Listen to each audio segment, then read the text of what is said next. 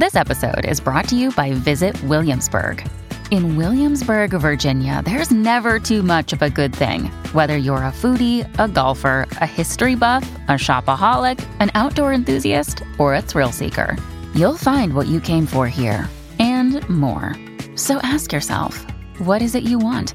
Discover Williamsburg and plan your trip at visitwilliamsburg.com. When you need mealtime inspiration, it's worth shopping Kroger, where you'll find over 30,000 mouth-watering choices that excite your inner foodie. And no matter what tasty choice you make, you'll enjoy our everyday low prices, plus extra ways to save, like digital coupons worth over $600 each week. You can also save up to $1 off per gallon at the pump with fuel points. More savings and more inspiring flavors make shopping Kroger worth it every time. Kroger, fresh for everyone. Fuel restrictions apply. This is First Draft, a dialogue on writing. I'm Mitzi Rapkin. This is a show about craft, the writing life, and the themes that are present in a writer's work. Every interview is a journey. I don't really know where our conversation is going to go, but I do know that it's fascinating every time, and one way or another we seem to get around to what it means to be human and how through craft that idea is articulated on the page. Thank you for joining me on this literary pilgrimage into the mind of one writer at a time. My interview today is with Elizabeth Strout, author of the novel Lucy by the Sea.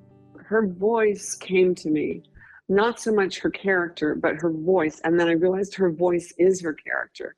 And her voice felt like a very thin gold thread that sort of came down in front of me. And if I could catch that voice, then I could be with Lucy. I could do her on the page. We'll be back with Elizabeth Strout after these essential words. First, I want to say thank you for listening. The episode you're about to tune into represents 9.5 years of weekly interviews with writers on craft and the literary life. This interview is one piece of an archive of more than 380 conversations that go into depth about how writers create their work and the subject matters that obsess them. Every single week, to prepare and produce this show, I am doing 3 main tasks simultaneously. First, I'm reading and researching for the interview I'm going to do that week. Second, I'm editing and voicing the episode that will air the next week. Third, I'm contacting authors and publishers and researching the lineup for the next month and season. With this work, I lean into the values of honesty, vulnerability, curiosity, and connection. I think about them as I create this show, and I hope you can feel them in the content. I simply cannot take this time to create First Draft without listener support. So I'm asking you with all my heart to please join me on this journey by becoming a donating member of the First Draft community. You are hearing this episode today 100% courtesy of those who transformed from listeners to supporters. And I have to say, it's been hard the last few months as inflation has impacted some of my loyal patrons who had to stop giving. Won't you be willing to replace them to keep this show alive? As a thank you, my patrons receive access to cuts from the interviews that didn't make it into the final show, ad-free, pitch-free episodes, and writing tips from my guests. You can become a supporter by going to patreon.com/firstdraftwriters. That's patreon.com/firstdraftwriters. Any amount is welcome, but for $6 a month, you receive thank you gifts on a monthly basis. Please stay tuned at the end of the show. I'll offer recommendations on an episode in the archive that is similar to the one you're about to hear. And please rate the show on iTunes and tell everyone you know to subscribe. And thank you mostly for listening and for being here with me today, right now, in this moment. And on to the show.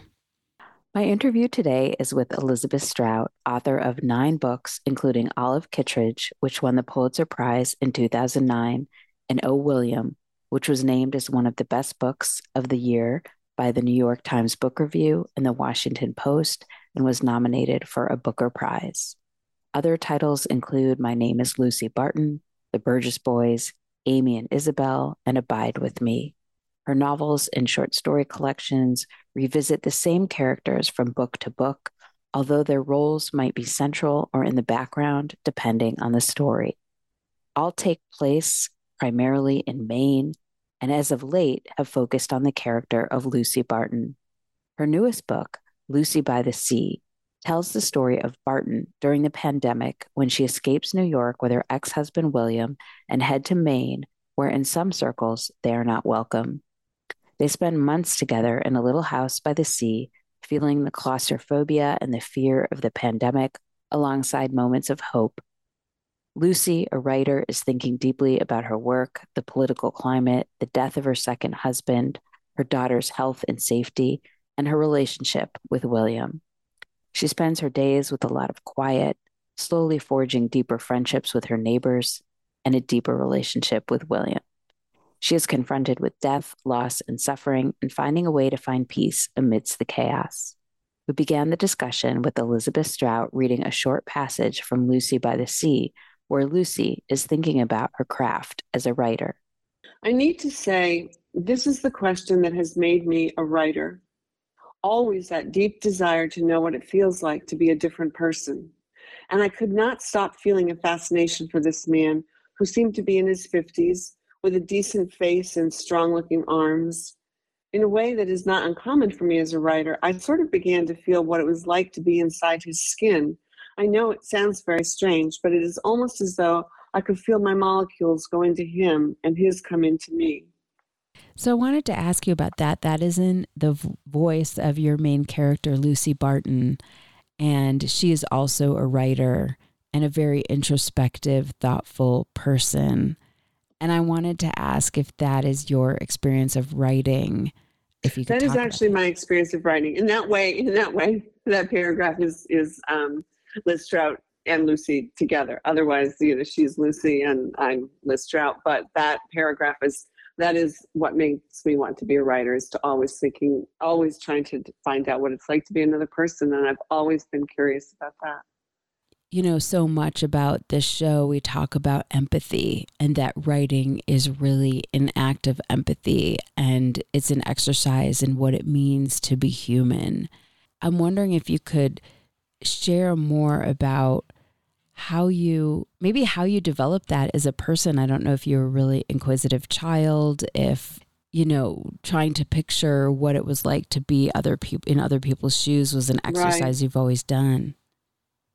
Yeah, I think honestly, since my earliest memory, not probably my earliest memory, but from way, way back in childhood, I have always wondered what it was like to be another person. And I remember being in the car with my mother while my father went into some store, did some business or something. And this woman walked by on the sidewalk, and my mother said, "Oh, look at her, she's depressed."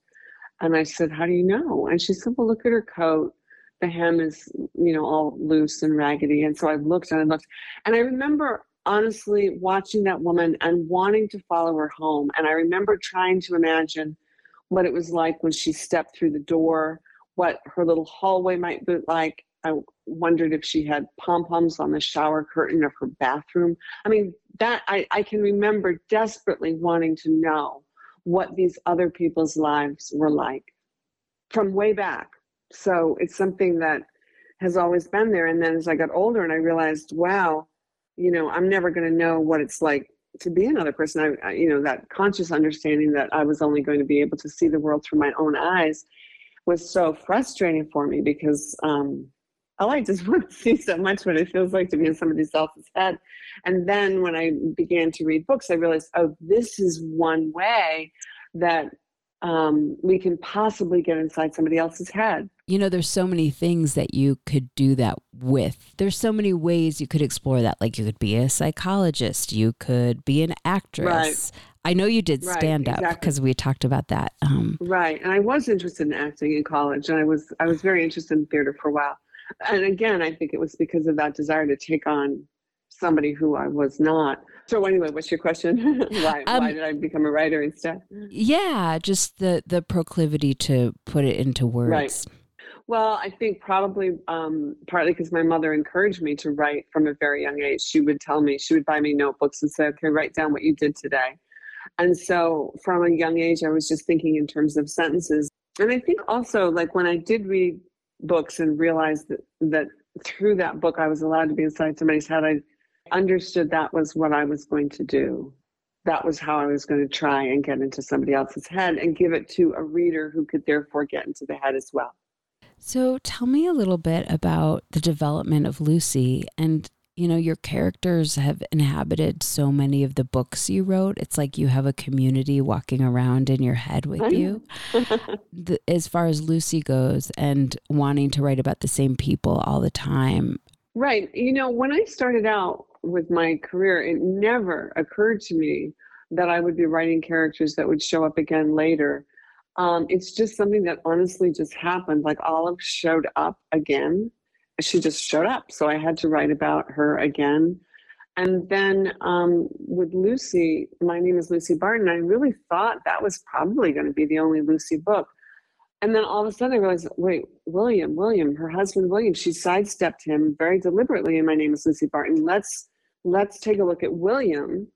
And so Lucy came back to talk about her husband and William. And then no sooner had I turned that in, but we all had to go into lockdown, and they were still so much in my head that I thought, oh, wow, what would happen if they got like stuck together in lockdown, just stuck together in some house by the sea.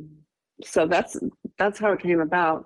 I think they are all so real to me that they seem to be available, you know, wanting to be written about again. But it wasn't anything that I ever started out planning. Do you walk around in your day-to-day life with these people in your head now? I do. I mean, with whatever it is that I'm working on at the moment, I am thinking about them a great deal. Yeah. Let's talk a little bit about Lucy. She's so thoughtful. She had a very difficult upbringing. She loves her daughter so much. The way that you write her voice is there's no nonsense involved in there. She's right. Very straightforward. And I'm wondering how the development of the character happened for you, how you wanted to present her. You know, it was all her voice, because except for the prologue to the Burgess Boys, I hadn't written anything in first person for years and years and years. And so, but her voice came to me, not so much her character, but her voice. And then I realized her voice is her character. And her voice felt like a very thin gold thread that sort of came down in front of me. And if I could catch that voice, then I could be with Lucy. I could do her on the page. So it was very important to get her voice and be able to hold on to it. And so that's how she came into being, really. Maybe it's hard to get it out of your head. It's pretty much gone right now because of something else that I'm working on. But when it was there, I just kept trying to concentrate really, really hard on getting her voice, because she is her voice. One of the tropes in the book for her and some of the other characters have to do with affairs and being cheated on. And I wanted to ask you what you feel like that brings out in a fictional or real human character, and why that was of interest to you. Well, first of all, because it's immediately dramatic, you know, and when you're looking for stuff on the page, you know, a super happy, placid marriage, I don't think it's going to go that far on the page. So it was, you know, it's there for the drama of it. And then also it was very, very interesting for me to realize that, you know, Lucy and William continue to have a relationship in spite of all these different things that happened to them in their past. And when I wrote Oh, William, I was aware of that. And then even more so as I was writing Lucy by the Sea, it was very interesting for me when I listened to their dialogue that I was writing, obviously, but their dialogue came to me in a way that I understood, these people really know each other in a way that even transcends the fact that they met when they were young. They just know each other in a particular way. And that was interesting to me as I listened to their dialogue. The premise of the book generally is that, you know, the pandemic is starting And William is Lucy's ex-husband, and he comes to pick her up in New York and says, we have to get out of here. And they go to Maine. And he's a protector of his family. He makes sure his daughters are fine. He gets everyone out of New York that he can. And they're having a conversation shortly after they get there. And Lucy's she's kind of feeling a little frustrated with him that he wasn't maybe nice to her at times when she just wanted tenderness from him. Mm-hmm. And she mentions that to him, and he says, Lucy, he said it with difficulty. Lucy, yours is the life I wanted to save. I just, like, my heart it brings tears to my eyes. It's such a beautiful line, just in that it embedded in that line is the fact that out of all the people in his life, she was the one. Right. But I thought it was also like a really unique way of writing the sentence where you said, Lucy, yours is the life I wanted to save, not that I wanted to save your life. And I'm wondering if you remember writing that sentence and phrasing it that way. I do remember writing that sentence, and it did come out that way the first time I wrote that sentence, because I could just picture William sort of leaning, against the wall, standing there in the living room and just, very tired, worried, and then almost to the point of tears, where he said, Lucy, yours is the life I wanted to save. So it came out that way. Yeah, it did. It's just a different way of saying it.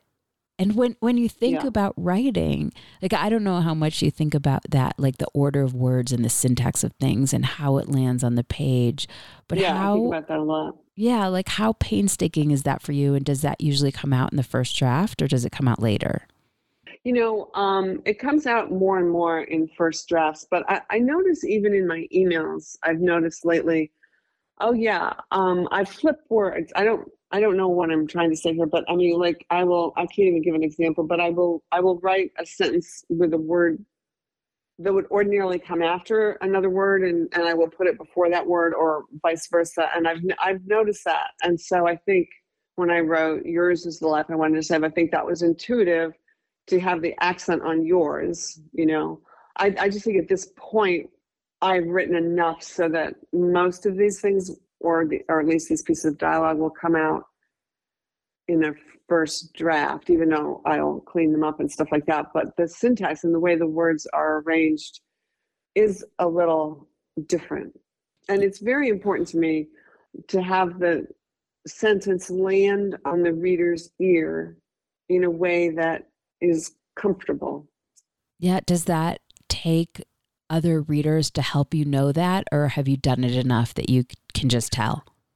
I think at this point I've done it enough that I can just tell. I think that's probably the case. Yeah.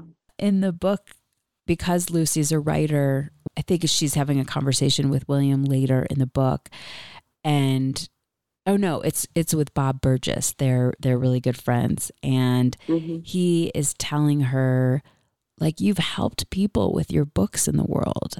And I'm wondering how you as a writer conceive of that. Like, are books meant to be helpful? Well, they've certainly helped me. I mean, I think there's all sorts of answers to that. They can be entertaining, or they can be helpful, or they can be distracting, and they can do all sorts of different things for people. But the kind of book that I'm interested in reading myself is a book that somehow helps me. And by helps me, I mean gets me into a different person's head, helps me understand what it's like to be a different person, helps me have more empathy. And that's the kind of book that I want to be writing. And so when you think about this book for the reader, is there something that you secretly or not so secretly hope that it gives them? Well, I'm always thinking about the reader. I think about the reader all the time, because the reader is a part of what I'm doing. So it's not like the reader ever goes away from me. And I always feel like, okay, reader, let's see, what do you need right now? And what can I help you out with right now? So the reader is a really big part of my writing process. And then I think what I want, I guess what I hope is that, if a reader could just, even for a few moments, put a book down and feel that they've been understood, or that they understand something that they didn't understand before, or even if they could just have just a moment of two of just some sort of sense of transcendence for just a little bit, to realize, oh, okay, it's just life. We're all in this together. I'm not alone in all this, or something like that. That's really what I'm hoping to be able to give to the reader. Have you had a transcendent moment like that lately with any art form? And if so, what was it? Yeah, there's a pianist that I just discovered. Her name is, I'm going to mispronounce her name because I'm so bad at this, and it's a French name, but her name is Elena Grimaud, Grimaud. And I was just, I just came across her on my Pandora station, and I thought, wait a minute, who is this? And it was just amazing. Her piano playing was just amazing. So, yeah, I have felt that recently through her. It's such an incredible thing. And I'm wondering if I don't necessarily think that's the only purpose of art, but it's pretty amazing when art can do that. Yeah, I know. It really is. It's just wonderful. Yeah. In your novel, you foreshadow.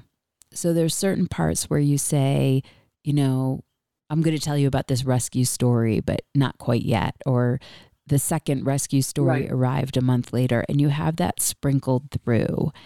And I'm wondering, as a craft device, and maybe it's just part of who Lucy is, if you can talk about that. Well, this was a very tricky thing, because I'm writing about a period of time where nobody is doing anything except sitting in their house with either alone or their partner or their apartment. So the sense of time during particularly that first year of the pandemic, it was like time just sort of imploded. It became something quite different. And that was that was the biggest challenge for me, was how do I get that on the page? And also, at the very same time, keep a narrative thrust going forward. So those things that I sprinkled out were there to let the reader know, don't worry, something's going to happen. What's interesting about that is that there's a line in there late in the book where Lucy says, it is a gift in this life that we do not know what awaits us. And I love that idea that it's true. Like, we don't know the date of our death. We don't know what's going to happen. And then at the same time, you're kind of contrasting with the foreshadowing. So I loved the sort of dichotomy of that. Yeah, thanks. Because that was a line that's one of my favorite lines in the book, actually. So thank you for mentioning that. Yeah. How do you approach that in your own life? Like, is not knowing what's going to happen in your own life a source of excitement? Is it tension? How does that sit with you? It's funny, because it really wasn't until I wrote that line and I realized, oh, that's such a true line, that every so often I do think of it. And I think, well, yeah, it is a really great thing that we don't know what awaits us. I'm more aware of what is awaiting me, I think, as a result of having written that line, actually.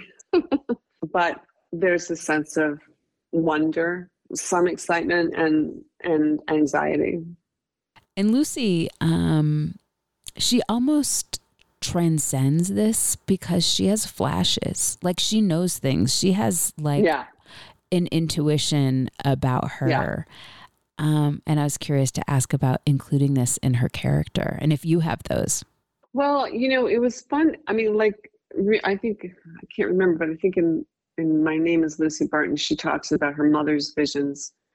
And I thought, oh, this is so interesting, because if anybody was going to have a vision, it would be Lucy Barton. I mean, of my characters, because she just feels so almost of the spirit world in a way. And she's a person. I'm not trying to make her sound woo-woo, but I'm just saying. So the idea of pushing it a little bit and having her sort of have visions, or having at least deep, deep intuitions, was really a believable part of who she could be.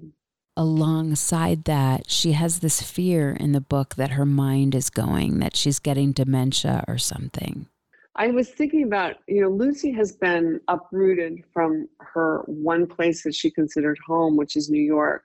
She's lost her second husband. I mean, all of these things have happened recently to Lucy. And I think I was just trying to inhabit the stunned sense that somebody like Lucy would feel at such a time in her life. And it's not that she was older, although she is older, but it was just a sense of Lucy is absolutely stunned.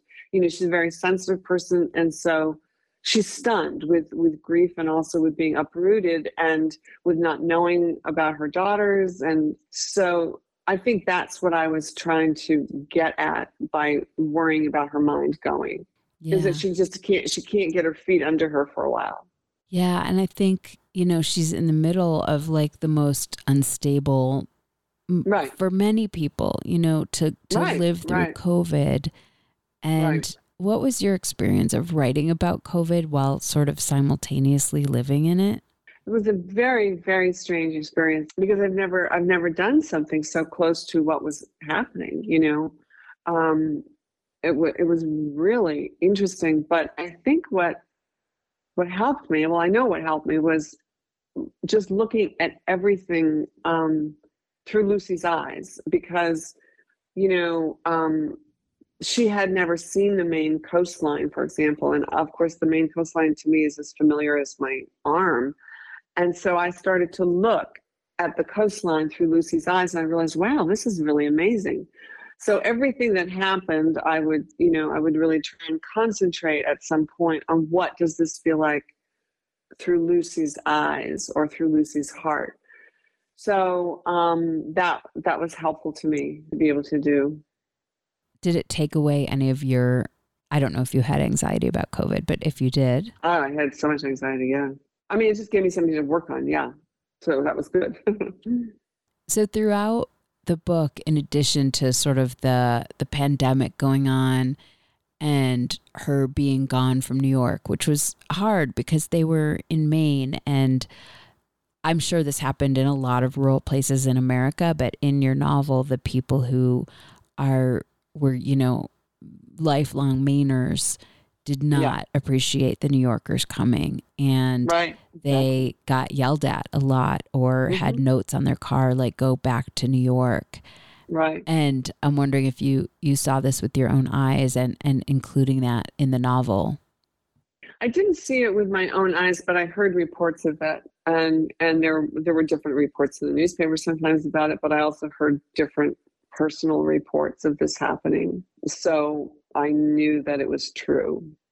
In addition to the COVID and being dislocated, she had recently, it was maybe been a year since her husband died.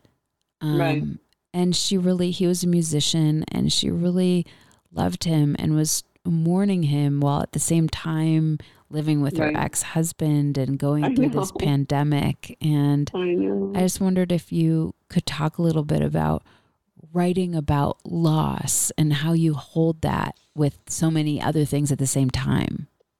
That part of the book took more drafts for me because I wasn't sure how often to mention David, how to mention David. And that was a little bit of a challenge for me to work out how much the reader needed to know that she was thinking about him. Obviously she would be thinking about him, but how much did the reader need to know about that? So that was something that I had to balance as I was sort of putting the book together and trying to read it as a whole, to figure out, okay, is there too much David here? Is there not enough? That kind of thing.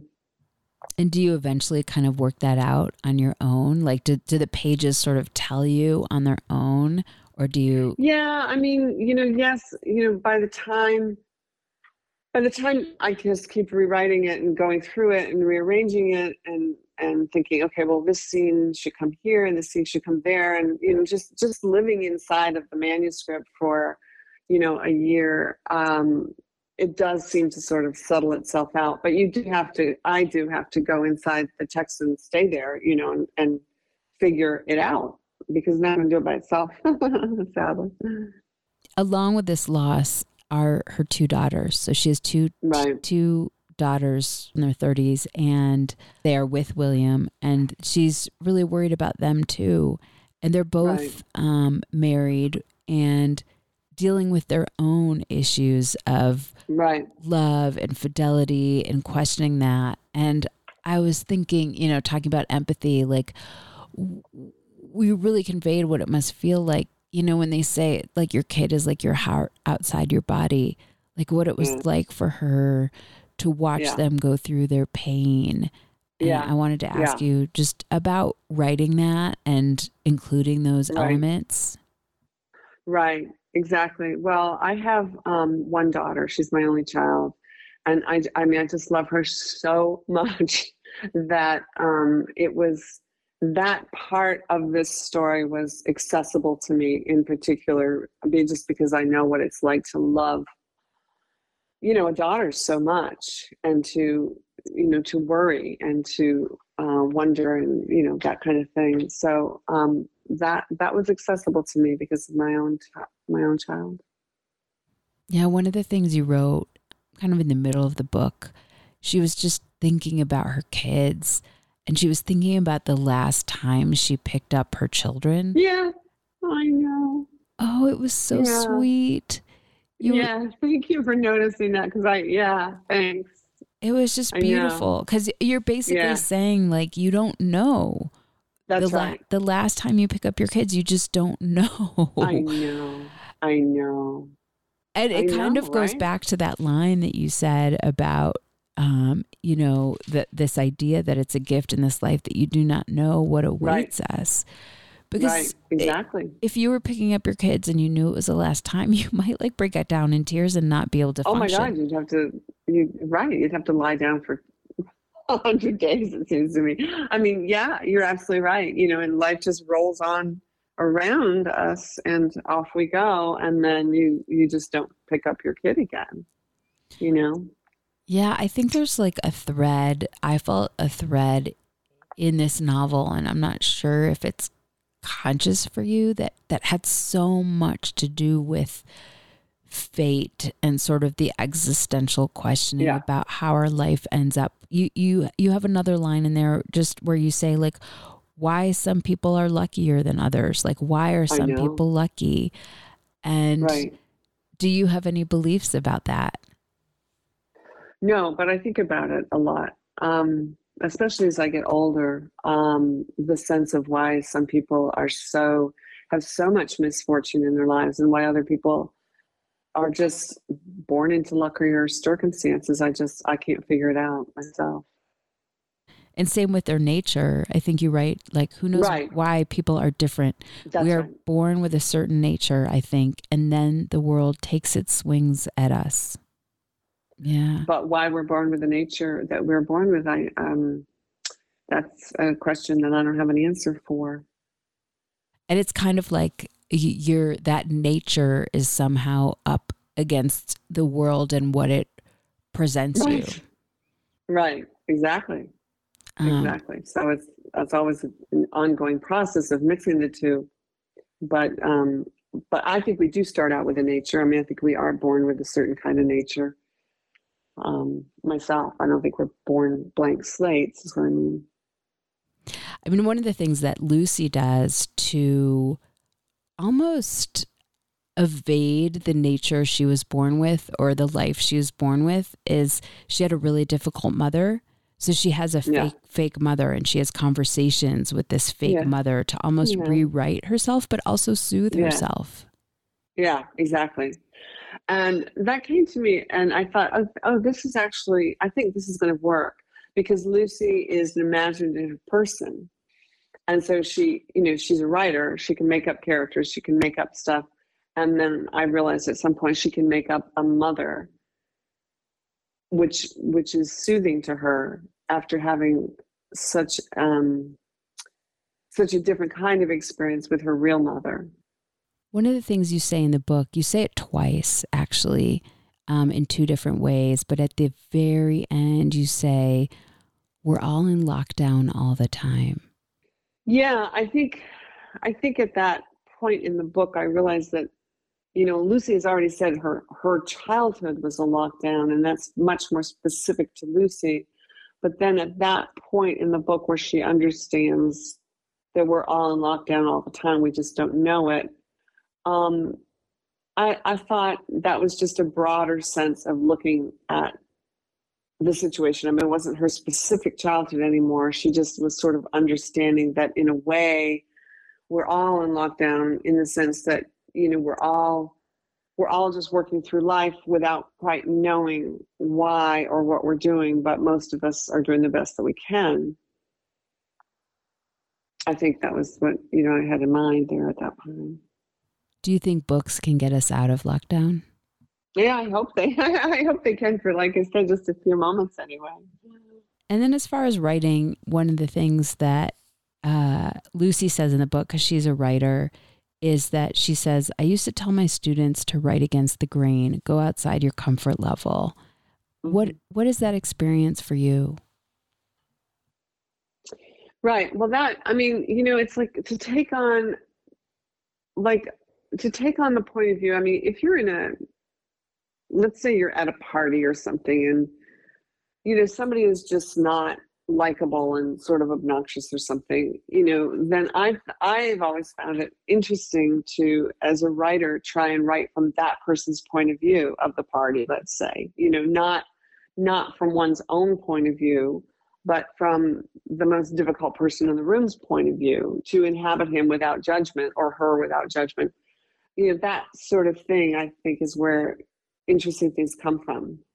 Now, Lucy is not, in my way of thinking, she's not the most obnoxious person in the world at all. So it doesn't really apply to her per se. I mean, of my writing of Lucy per se, but certainly somebody like Olive Kitteridge, it's like, okay, I'm going to take on, the most difficult person in the room and see what that feels like. What has that taught you? Well, it's taught me, I think it's taught me to be much more empathic, because when I write about my characters, I don't judge them. And that's really, for me, that's one of the most freeing and wonderful parts of being a writer, is to be able to suspend judgment on these people that I write about. I really don't care how badly behaved they are, because I'm just there to record it. Whereas in real life, we do tend to be judgmental, and, I think we sort of have to be in order to maneuver our way around. But to just be able to let go of that and to write about people like Olive Kitteridge, I think it's been helpful for me. It's taught me that, okay, there they are, just doing their thing, whatever, trying to get through. Does that change how you view people in your everyday life because of that exercise? I think it does a little bit. Yeah, it does.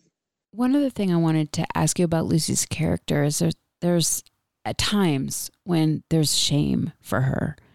There was a scene where she felt a lot of shame in a classroom.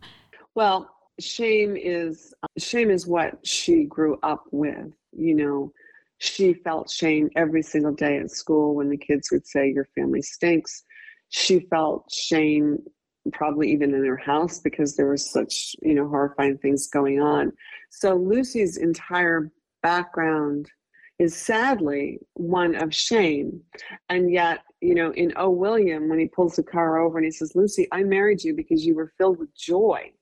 I thought that was such an interesting line when I wrote that, because I realized, wait a minute, that's Lucy. She is filled with joy. Her nature was able to be a joyful nature in spite of all that shame. And yet the shame sits there, and it can come back in a second, when it gets, I guess the word would be triggered. Anyway, that's the contemporary word, but it can show itself up again very quickly for Lucy, because it was such a part of her background. Can you read a passage from an author that speaks to you or influenced you as a writer? Right. I will read just a couple of paragraphs from a William Trevor story, because I have read William Trevor's stories forever and ever, and I have 2 different copies of them. I just love him. So I'm just going to read the first couple of paragraphs of a story called An Afternoon. Jasmine knew he was going to be different. No way he couldn't be. No way he'd be wearing a baseball cap backwards over a number 1 cut, or be gawky like Lukey Giggs, or make the clucking noise of that Darren Finn made when he was trying to get a word out. She couldn't have guessed. All she knew was he wouldn't be like them. Couldn't be. He'd put you in mind of the raw deal drummer, whatever his name was, of Al and Doc Martin. But the boy at the bus station wasn't like that either. And he wasn't a boy, not for a minute. He was the only person waiting who was alone, apart from herself. And he didn't seem interested in the announcements about which buses were arriving or about to go. He didn't look up when people came in. He hadn't glanced once in her direction. Do you want to share more about why you chose that? Oh, I just love this story. I love almost all of these stories. There's a gentleness to Trevor, and yet he's so concise, and the details that he chooses are amazing. You know, like the clucking sound that the one guy made, or the haircut that the other guy. Just a few details, so we get situated right away. But this woman thinks that this guy's going to be different. And he does that. He chooses details that will position you immediately in some ways, and yet there's always this thing, such a gentle warmth to how he writes. I think he's very, very empathic as a writer. And you were speaking of this a little bit, but can you read a passage that was tricky or hard to write for you? Right. This is a passage that starts the second chapter, and it's about her husband, David. And like I said, there were different difficulties I had in trying to figure out how to get David on the page, since he was obviously not going to be in the book itself. So here's a paragraph about this. About my husband, David, I thought, of course, of him a great deal during this time. I thought how he had a bad hip from a childhood accident, and so couldn't exercise much. And I thought, oh God, he would probably have died with this virus. Also, he had been a cellist with the Philharmonic, and they were closed down now. All Lincoln Center was closed down. This baffled me. I could not grasp it. I mean, it made David seem even more gone to me somehow.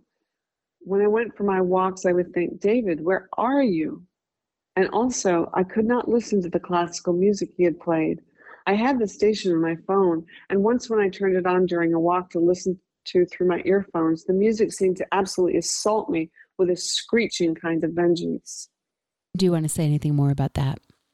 Well, I figured, I had worked my way a number of times to get that paragraph the way it is on the page. And so I realized, okay, she ends up with that this beautiful music that she had loved hearing him play is screeching at her with a vengeance. I thought, okay, well, that's a good way to end that section, screeching with a vengeance instead of being beautiful music.